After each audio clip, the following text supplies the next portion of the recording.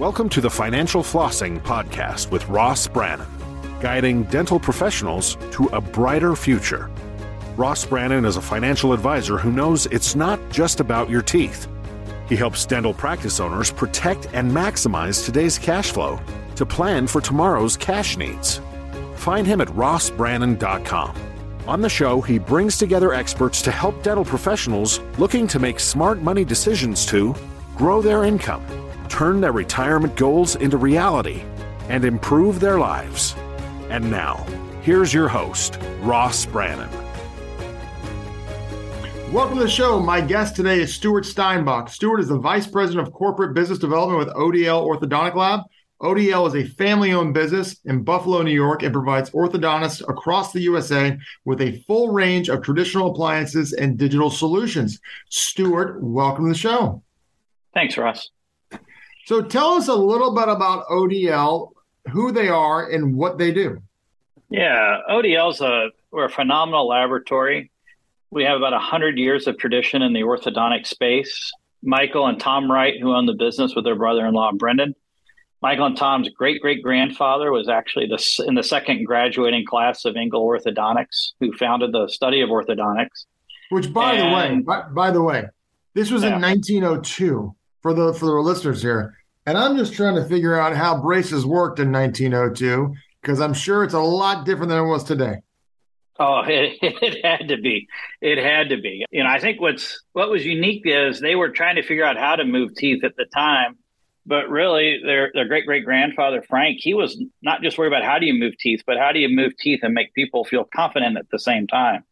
So, you know, it couldn't be, you just made them pretty and went on, and occlusion was sort of secondary. It was how do you get teeth in the right spot for function, but give them a smile that they were proud of and that they wanted to show off.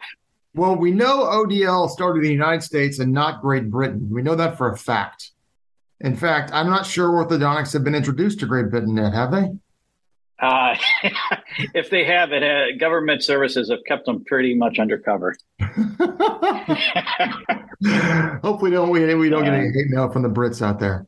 So carry on. So 120 years of history. This is fascinating. Yeah. So it went generation by generation with orthodontists in the family. And, Mike and Tom's dad was a little bit different. He was an auto mechanic, and he was actually selling like Snap-on tools. And finally, he had repossessed too many Snap-on tools from his customers. And he's like, I just can't keep doing this. There's a better way to provide for my family. And he started working with his father, making ortho appliances, and grew the business out, where both boys grew up in the business, loved the business. And about 5 years ago, bought their father out. Wow. All right. So kind of tell us in layman's terms, what do you guys provide? What does ODL provide? Yeah. So we're full service. We'll do anything from your traditional Holley retainers and removable appliances to laser centered bands, fixed RPEs to aligner therapy. So we were actually one of the first labs to offer aligners back 15 years ago. We've been doing those for a long time. Now, with aligners, you see a lot of that being done in office now. Are you seeing that as well? Is that affecting that part of the business? We see a fair amount of it. You know, there's a lot of simple cases that it's absolutely appropriate for a general practitioner to keep in office. As you get more complex, then, those are typically the cases that are appropriate to refer out. But there's absolutely no reason that aligners can't be used in office to treat, closing of diastemas, some simple, sort of smile makeovers, social sixes. I think Smile Direct Club, if they did anything, proved there's a lot of relapse cases out there that aren't that complicated to do. Well, yes, since you brought up Smile Direct Club, I've never heard a good thing about them. Besides, they make it seem easy to do that. I mean, Smile Direct Club is almost like the best advertisement for an orthodontist. In your experience, how many people were coming back after trying Smile Direct Club? They had grand intentions, but they needed a little bit of help professionally. Yeah, we don't necessarily get insight into which of our doctors' patients are coming back in for retreatment. But I think, to me, the aha moment for orthodontists and dentistry in general was there was this huge underserved population that wasn't going to go back for a traditional treatment plan and the prices that are being charged. So, they didn't steal the pie, they really grew the pie. And I think that's probably a great lesson to take a look at, that if you've relapsed, it's not worth another $5,000 or plus to go back and get retreated, but you still want to fix that smile. And so for simple cases, Smile Direct Club, as long as you follow the protocols, will work. Absolutely. That doesn't mean that they're going to, uncover, perio issues that ought to be treated. They're going to take the proper x-rays to know that you don't have issues with roots that are going to cause trouble down the road. So, they're not the end all be all, but they certainly show there's a large percentage of the population that wants orthodontic treatment that isn't going to go into a traditional orthodontist office to get it. So talk a little bit about technology in the lab. Obviously, historically, it's, been very labor intensive to do the type of work that labs do. But 3D printing, which is how you got your start with ODL, has had a big impact. Talk a little bit about that. Yeah, I mean, if you go, it's sort of like in the Wayback Machines, right? Labs were doing aligners where they take a stone model, they'd section it tooth by tooth. They'd sit there with wax and painstakingly manipulate it slowly, make a thermoform, manipulate it, make a thermoform. And, it was just an extremely laborious process to get an aligner treatment plan. And with printing and with software, you've really been able to automate all of that to what we kind of just considered standard of care today, where we receive a treatment plan, we take a look at it, or we create it ourselves in office, and then we're able to print all the models sequentially. It's still, it's easy to make one set of aligners. It's hard to make a lot of aligners. But, whether you're in a laboratory or in office, some of the trimming solutions that have come to bear really allow you to scale and be able to grow an aligner business. What do you see that differentiates you guys from other orthodontic labs out there? Well, first and foremost is always going to be our depth of clinical experience. So our clinical advisor is Mike and Tom's Uncle Doug. He was one of the early aligner therapy providers. He started back in 1998. He's done thousands and thousands of cases. So, he has helped keep us abreast of trends and clinical considerations and is always there for us to consult. And then beyond that, we do a lot with lean manufacturing, which gives a dentist really quick turnaround times on their cases, whether it's aligners, fixed or removable. And then lastly, we're one of the most digital labs that's available. So in the ortho world, almost every office is using EasyRx, and most may not know this, but Michael Wright actually wrote EasyRx and created it. Oh, wow. Yeah. So we're a very digital facility that allows you, just the easy transmission of your prescription and information, notes, details that follows through the whole case. Yeah, the digital aspect of things really takes things to another level these days. And if you're not digital and you're still relying on physical molds and sending stuff via UPS or FedEx, that's really the lab of yesteryear, is it not? It is. I mean, for us, 98% of all of our inbound cases are digital. So, there's a lot of labs out there that are still stuck in the dark ages, aren't there? There are. No, there's still a lot of labs slinging plaster. Now, your listeners may not realize, but my family's business is Whip-Mix. We're the number one model material manufacturer in the United States and in most of the world. Like, pouring stone put me through college. So, right. And on the restorative side, where I spent most of my early career, still labs are seeing 80% to 90% of their inbound work coming in digitally. It's interesting. On the restorative side, it's the lab manufacturing that's gone digital. Where on orthos, it's really at the impression level, it's such a high penetration rate, thanks to Invisalign and others, that almost all of our inbound is digital. Hardly anyone does a polyvinyl or alginate impression anymore. Wow. That's really interesting. I mean, do you find every now and then you'll find a competitor or a lab who just is asleep at the wheel, rather, or stuck in 1985 and just isn't willing to make the switch from plaster to digital? I mean, it's kind of sad because that business, they're putting themselves out of business, but do you see that a lot?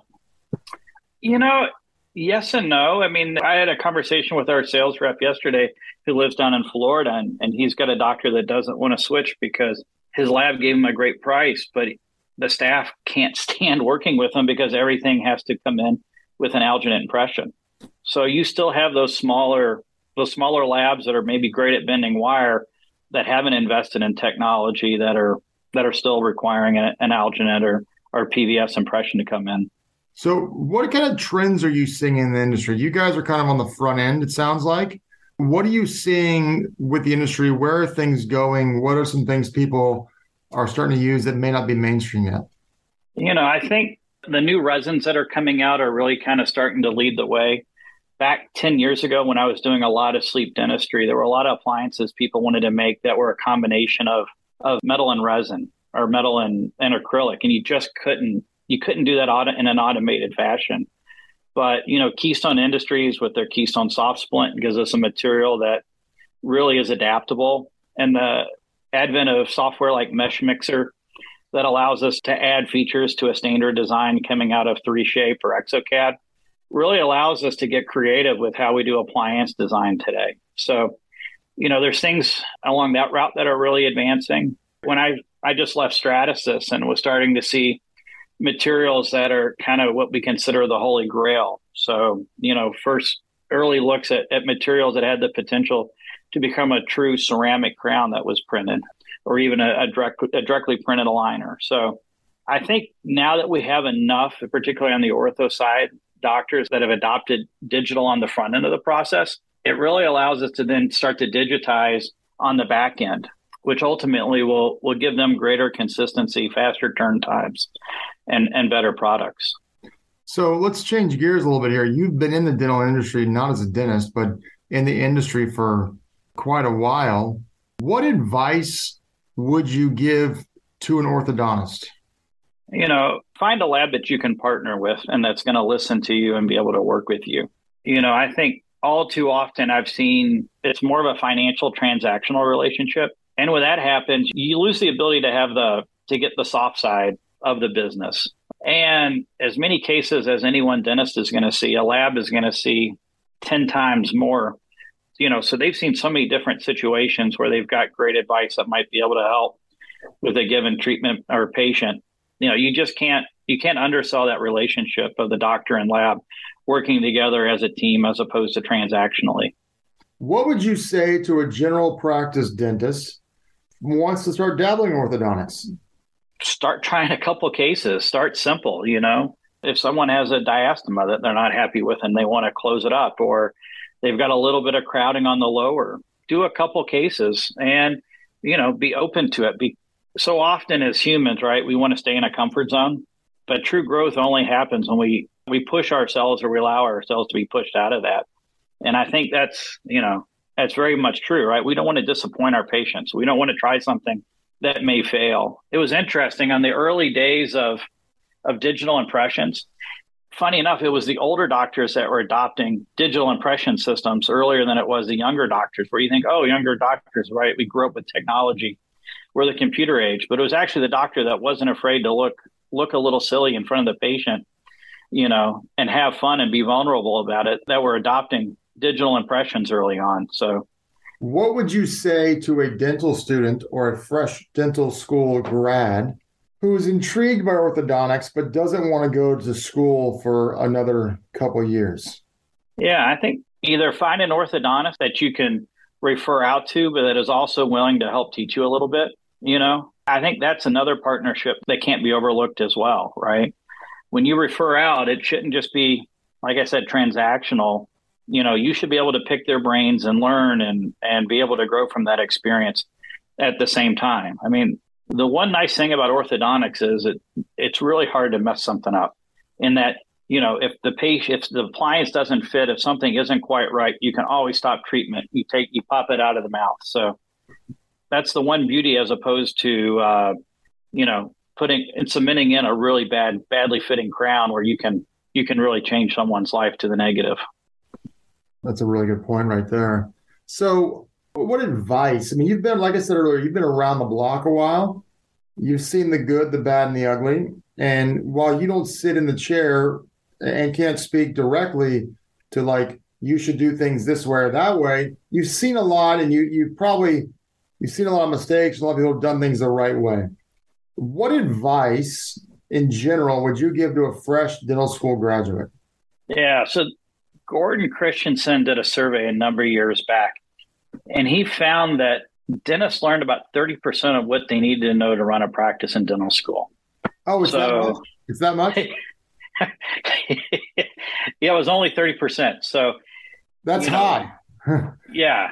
Well, maybe schools have gotten better, but they keep trying to fit more and more into a curriculum that's already overcrowded. And, I think you got to become the consummate student that, graduation is just a milestone along a really, really long journey, right? I have a cousin who's a general dentist. She ended up working in corporate dentistry. And the beauty of that was she basically got like an AGD. They sent her to more continuing ed classes than she ever would have if she had bought a practice and tried to practice on her own. So, being a consummate learner and being open to fresh new ideas and trying and finding a coach if you can, when and where you can, right? Who's that experienced dentist who will kind of take you under their wing to teach you? Because we all love this profession and we all want to help each other and pull each other up for the most part. So, well, I think it's a really good point because, like you said, you're not really learning anything about business. It's all clinical. And next thing you know, if you go buy a practice, then, you're like, it's really trial by fire, unless you're working as an associate for somebody or working in corporate dentistry and then going to do that. So there's not necessarily a wrong or right way to get your start, but it is going to be the school of hard knocks for many people. So, oh, yeah. I do woodworking on the side, right? And so I could be the best at making tables, the best at chairs, and most people sort of get into that, right? Because they really love it. Like, I'm going to make a career out of this. But that means that still doesn't mean you have any business trying to run a woodworking shop. Right. No, for sure. So if someone wanted to work with ODL, how do they get in touch with them? What would be the best thing to do? Yeah, we've got a couple different ways. We try to reach you or meet you wherever you are. So we have one thing we do that's a little bit unique is we use an onboarding concierge. So kind of like when you first met your spouse, right? You went on a couple dates, but it really wasn't until you knew that Friday, you didn't have to ask, are we going to do something Friday night? You just knew you were. And so we want to help you get over those first few awkward dates of working with the laboratory. And so we have an onboarding concierge. Who'll be your single point of contact. We'll make sure we understand the certain way that you like your appliance to fit or to look or anything unique.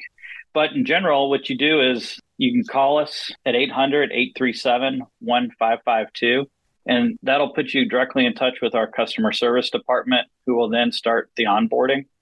If you like to text instead, you can always text us at 716-839-1900, or from our website, when you click on the doctors tab, that'll take you directly to a special site that has all of our pricing, how to do aligner therapy, as well as how to submit your first case. And it'll actually walk you through the steps required in a couple easy clicks to get started with ODL. That's pretty turnkey. It seems pretty easy. It is. We've invested quite a bit on the front end to allow dentists or orthodontists to quickly be able to submit cases and get signed up with EasyRx to be able to send us all their digital impressions. Well, this has been a very interesting conversation. We've never actually had an orthodontic lab on the podcast, so you're the first, and it sounds like you very well might be the best. And so that's pretty impressive. And 5 generations is something to say. I do wish I could go back in time 120 years and see the orthodontics back then. I'm sure we might all cringe at some of the things, but you never know. I think we'd all cringe quite a bit, and thankfully we live in today. Yes. Well, Stuart, thanks so much for being on the podcast. I really appreciate your time today. Yeah, likewise. Thank you. You've been listening to the Financial Flossing Podcast with Ross Brannan. This has been another episode of Financial Flossing with Ross Brannan, guiding dental professionals to a brighter future. If you liked what you heard, consider subscribing wherever you listen to podcasts.